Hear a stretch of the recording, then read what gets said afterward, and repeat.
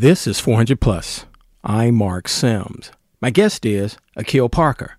Akil Parker is an educator from the great state of Pennsylvania. Welcome to the show, Professor Parker. Good morning. Thanks for having me back on. No, I'm tickled. I'm just so happy. Now, before we solve the crime problem in Philadelphia, we're going to solve all the crime problem by 10 to 12 minutes. But before we do that, tell us a little bit about Akil Parker. Okay, so I'm a math teacher. I'm a math professor at Cheyney University, a historically known HBCU. I also have a company called All This Math, where I'm attempting to rebrand mathematics as it relates to the Black community. So we'll start to see math as a tool, a viable tool that we can actually use to solve our problems, our micro problems and our problems on a macro level. And instead of something to try to avoid or us to run away from or be scared of, you know, whether it's us as parents or whether, you know, it's our children when they're in these public school, charter school, or private school classrooms. And one of the ways in which I do that is through private math tutoring. And also I have an online resource. I have a YouTube channel where I provide culturally responsive and culturally relevant math instruction for, you know, Black people, whether it's for teachers that want support for their lessons in their classrooms, or whether it's for homeschooling parents, or whether it's for parents that want to be able to brush up on their skills or learn some things they never knew before so that they can help their own children with homework. And it's also for students that want to understand what's going on in the classroom and that might need some more individualized instruction. And, you know, one of the things that's very popular to discuss is the lack of Black male teachers in public and charter schools. Well, I'm attempting to solve their problem because I'm a Black male teacher, and you can have free access to me at any time as long as you have internet access. So that's basically what I get into. And I'm also a father of three, and, you know, my children are a great motivator in terms of the work I do to try to enhance our community and do what, you know, what the late Jacob Carruthers used to often say is help us to get out of this mess that we're in as African people. And let me chime it into the crime problem in Philadelphia, which is similar to Chicago. Some people think we're not in that mess because I don't live in that neighborhood where that mess go on. And so I ain't a part of that mess, and y'all in the mess and not me. So Akil Parker, Professor Parker, if you were mayor of the city of Philadelphia, Pennsylvania, how would you dramatically reduce crime, violence, murders in African American neighborhoods? So if I were a mayor, I would probably do some things that probably aren't being done by any mayors in large urban areas right now, or may not have even been thought of by a lot of mayors and their support staff in large urban areas right now. I would first want to sit down with some data scientists and some statisticians, because again, you know, mathematics is my background, and I would really want to parse out and unpack and get a much better, clearer understanding of how much violence is really taking place, how much gun violence is really taking place. And I also want to take into consideration things such as, you know, the fact that we're in a pandemic. Oftentimes in the media in the past few years, when I've heard conversations around gun violence, I never hear any conversation about the fact that, you know, it is a pandemic. So it is actually to be expected that violence would increase naturally anyway, and it'd be due to those environmental conditions being so strained, there being increased unemployment, joblessness, less income. So, you know, people have to survive. So people may resort to theft and robbery and different types of crime in order to provide for themselves and provide for their children. So I would want to really have some serious conversations with some data scientists and some statisticians and look at some real data, and also make that data available to the public. So it's not just, you know, people scrolling on Instagram and looking at memes and really looking at charts that they don't really understand anyway. Because again, most people of their own admission do not have a comfort and a strong understanding of mathematics. So when they see charts and data and graphs and percentages and everything being thrown at them on social media, a lot of times they don't know what they're looking at anyway. Right. So they don't know what they're looking at, but then they just end up, you know, swallowing up this information and then regurgitating it and not really knowing what's really going on. So that's one thing I would do. And I would try as a mayor, I would think that of a large urban area, at least people would listen to what I have to say because I would have a platform. Right. So, you know, at least that might be one of the main things, just to get people to start, some people at least, to start thinking differently about things. But that's one of the first things I would do, because I would want to have hard empirical evidence and empirical data about what's actually going on, so that we can, begin to try to target the problem. Next thing I would do, I would take some influence from the Black Panther Party for self-defense, and I would start talking about and trying to get people familiar with Frantz Fanon, a great Pan-Africanist, great psychiatrist and revolutionary, anti-colonial struggler. Frantz Fanon, born in the island of Martinique in the Caribbean, and did a lot of work in Algeria, fighting with the people in Algeria against the French. And I would want our people to look at his work, The Wretched of the Earth, because in The Wretched of the Earth, he talks a lot about violence and violence as a concept, and how violence affects colonized people, because we are in fact a colonized people, right? This is neo-colonialism that we live in, and I think one of the problems is that the term neo-colonialism itself is not even in our general vocabulary. But we are colonized people. When we talk about gentrification is actually a euphemism for settler colonialism, right? It's a way to it's an aspect of colonization, and we've been colonized ever since we've been in this nation of the United States. So I would like for us to kind of think about violence differently, because then we might start looking at things a little differently, because if we want to come up with solutions to a problem, we have to first understand the problem better. So I would, as a mayor, I would be standing up, giving press conferences, pulling out my copy of Wretched of the Earth by Frantz Fanon and reading passages from it, and then seeing how those can apply to things that are happening in North Philly, things that are happening in South Philly, things that are happening in Germantown, and so on and so forth. And again, this is something that the news media, in Philadelphia is not talking about. I don't know, a lot of these news reporters have even heard of Frantz Fanon. But the people of Philadelphia definitely need to be. I know the brothers and sisters that were members of the Black Panther Party for self-defense in Philadelphia back in the 1960s and 70s, they were familiar with Frantz Fanon. People such as Mumia Abu-Jamal and others, Reggie Shell, people like that. And I think we need to get back to that. So that's something else I would do. Another thing I would do is I would create like a task force where we really have serious sit-down, man-to-man conversations with the brothers that are pulling the trigger and actually shooting the people, and find out, get to the bottom of it. Why did you do that? Why did you feel that was a viable response in this situation that you were in?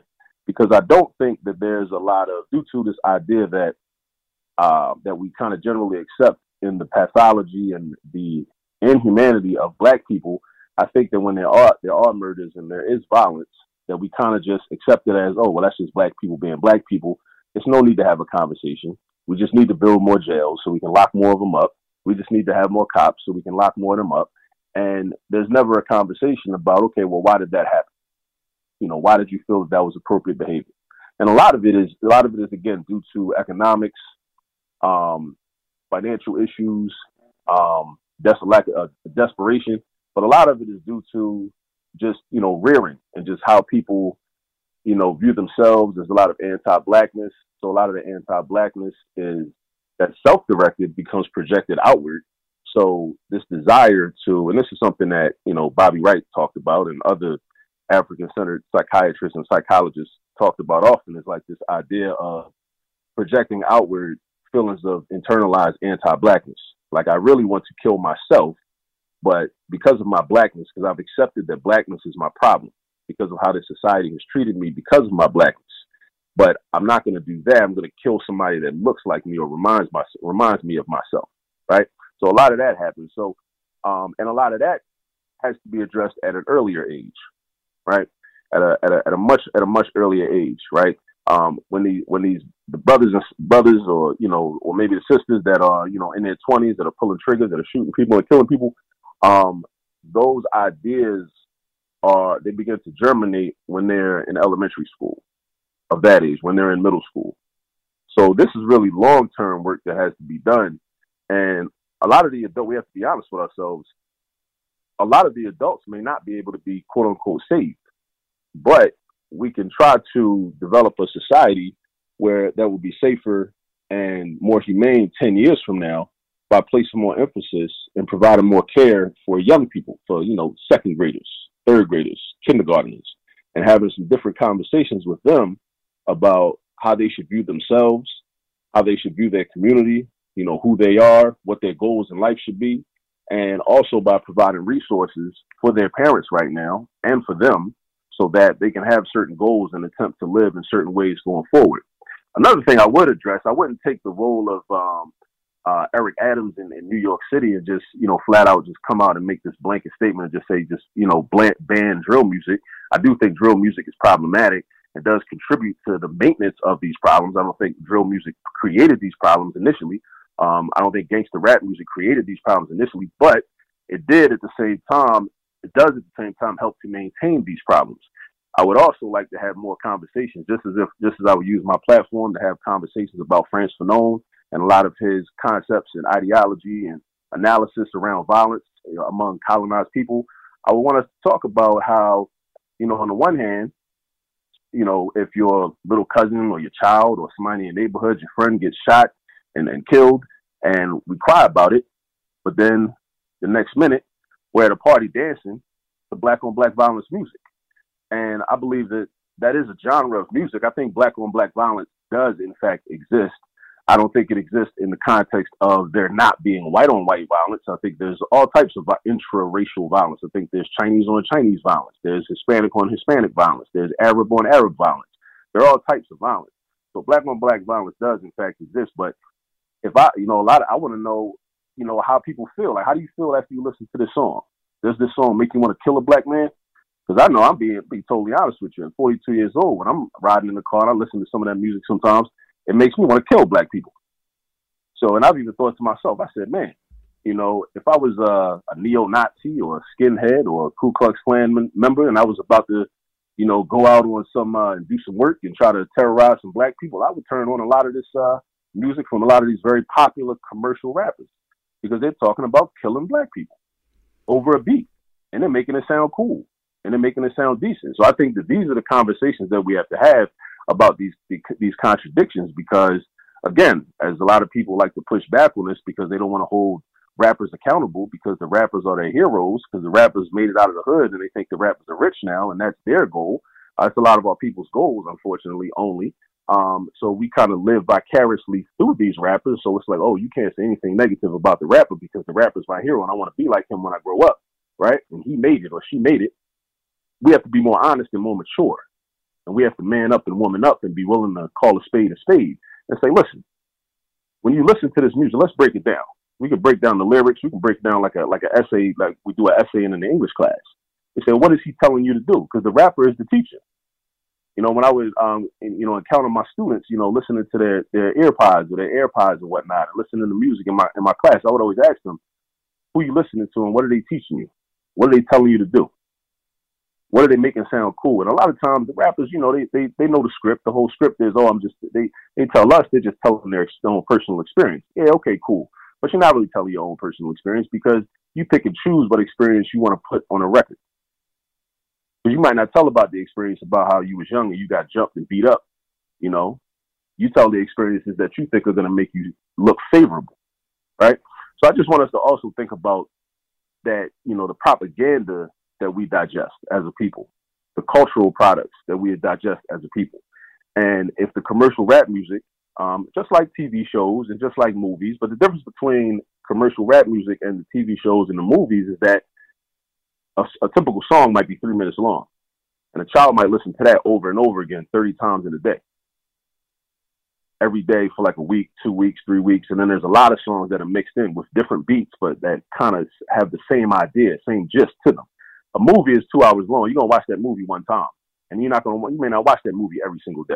A TV show might be a half hour, might be an hour long. It might have those themes, but you're not watching it back to back to back to back, typically. So the music has more of an impact because of its frequency of digestion. Right? Let me say this real quick. You know why I had you on the show? I can let you roll forever because you're a professor and you're fantastic. You're 22. Oh, no. Let me do the math. You're the math professor. No, you're 18 years my junior. Yeah, I'm 18 years older than you. And that's why I had you on the show because I've heard this talk 20, 30 years ago. Right? And some people don't want to hear that black stuff no more because we're more diverse than what we used to be. There were Negroes that couldn't live in that town, but now they live in that town. So a lot of the lower income African Americans, as you well know, have, and I say this on many of my podcasts, they have been abandoned. They say forget those Negroes. It's a lost cause. It's generational. You're not going to stop it. So most of us wash our hands, throw up our hands, and we move on. And so I always ask people, will we have this conversation 30 years from now? Or are we going to say, we are going to stop it? And how are we going to stop it? I know it's the same discussion we had 30 years ago, maybe 50, 60 years ago. The bourgeois, because, E. Franklin Frazier wrote the Black Bourgeoisie, what, 1957? So we have the Black Bourgeoisie. We still have them. In modern day version, we have the lost Negroes, or the low income Negroes, if you will. They still there. We never seem to really, because I know why. And if you listen to any Amos Wilson, reading Amos Wilson books, anybody else like that, you know why. But how do we get this ball moving, Professor? That's the last question. How do we get this ball moving, Professor, so we could, like here in Chicago, and the same as Philly, we got like 2.5 murders in Chicago every day, and most of them are black folks, right? And my goal, or a lot of people's goal, is to get that down to maybe 2 a week. You know what I'm saying? Because you're going to have some murders in Chicago or in America. We just a crazy-ass country. But the point is that, how do we say we're going to stop this? No more BS, no more excuses. We're going to stop this crime in places like Philadelphia, Chicago, and there are smaller, suburbs, rural areas where black people kill each other. How are we going to stop this? Are we really going to stop this, Professor Parker? Well, as a mayor, again, like one of the goals of having those actual conversations, face to face, man to man, with the actual shooters, or as the young people say, the steppers, right, is to say, okay, well, basically this was a drug turf battle, or basically this was, and one of your issues is, your financial insecurity or your economic insecurity. So then I say, if I have the power to do that as mayor, I'm like, okay, we gotta put jobs, put jobs where somebody can have a livable wage, in this community. We got to create job opportunities, and we got to market those job opportunities. And when the people start talking about, I'm too cool to do that, or I'm too cool to do this, then it's really just a propaganda issue. You got to have strong propaganda to make that brother feel like, no, you're not too cool to do this. You're actually not. You're actually too cool to be doing what you might otherwise be doing, because that's probably going to get you killed anyway. So propaganda comes, again, back to that concept of propaganda. I think a lot of the propaganda around a lot of the so-called solutions is not strong enough to make a direct impact. And things have to be propagandized. Maybe, need to hire some marketers, the same way, these large Fortune 500 corporations hire marketing teams, and pay millions of dollars to basically influence the thought processes of millions of people, actually billions of people globally and worldwide. We need to do the same thing if we're serious about this. Because a lot of crime, in a capitalist society, there's going to be crime, right? There's going to be crime because capitalism requires, at least monopoly capitalism requires poverty, requires that there be poor people. It's got to be a hierarchy. Somebody's got to be at the bottom of the totem pole. But the people at the bottom of the totem pole, which is going to be the majority, they still got to eat. So then, and this is why we can't, to your point, we can't abandon the poor blacks. The bourgeois, they shouldn't really want to abandon the poor blacks. And this is why I have so much respect for a lot of revolutionaries from the past that didn't have to do that. King is a great example. King was middle class. King could have just, graduated from Morehouse, came home back to Atlanta, just kind of chilled out, inherited his dad's church, or just, did his thing in Montgomery, Alabama, and, been the preacher at that church, and then, waited until, his time to come back to Atlanta and just, did his middle class black thing. And been, as a lot of people say, as they are, back then and even to this day, been a pork chop preacher, and, collected the tithe money and put gas in his Cadillac and all that. And, he could have did that, but he chose not to. Chose to put himself on the front line, and, but he didn't have to do. Now, there have been a lot of people historically that, decided, they had a more communal outlook on the world. And they said, okay, it's bigger than me. It's not just about me being comfortable. It's not just about my immediate family being comfortable. It's about the collective. It's about the entire community. So what difference they really do believe in that idea that, what difference does it make if I'm quote unquote comfortable and my children are quote unquote comfortable if there's millions of people starving in the street? Because one thing you got to consider is this: if I'm comfortable, but people out here starving and they see that I'm comfortable, then I'm at risk anyway.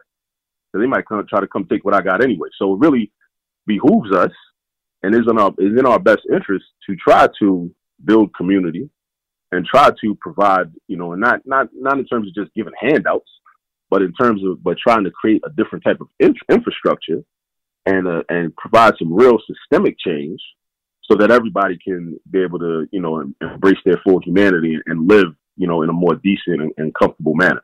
And that's gonna take work, but that's work that, you know, more of us have to sign up for. And that's where education comes into play, because young people from a young age have to be trained in terms of the value of that on a daily basis. Like schools, one of the many problems with, you know, the public and charter schools and private schools is that they teach this idea of rugged individualism.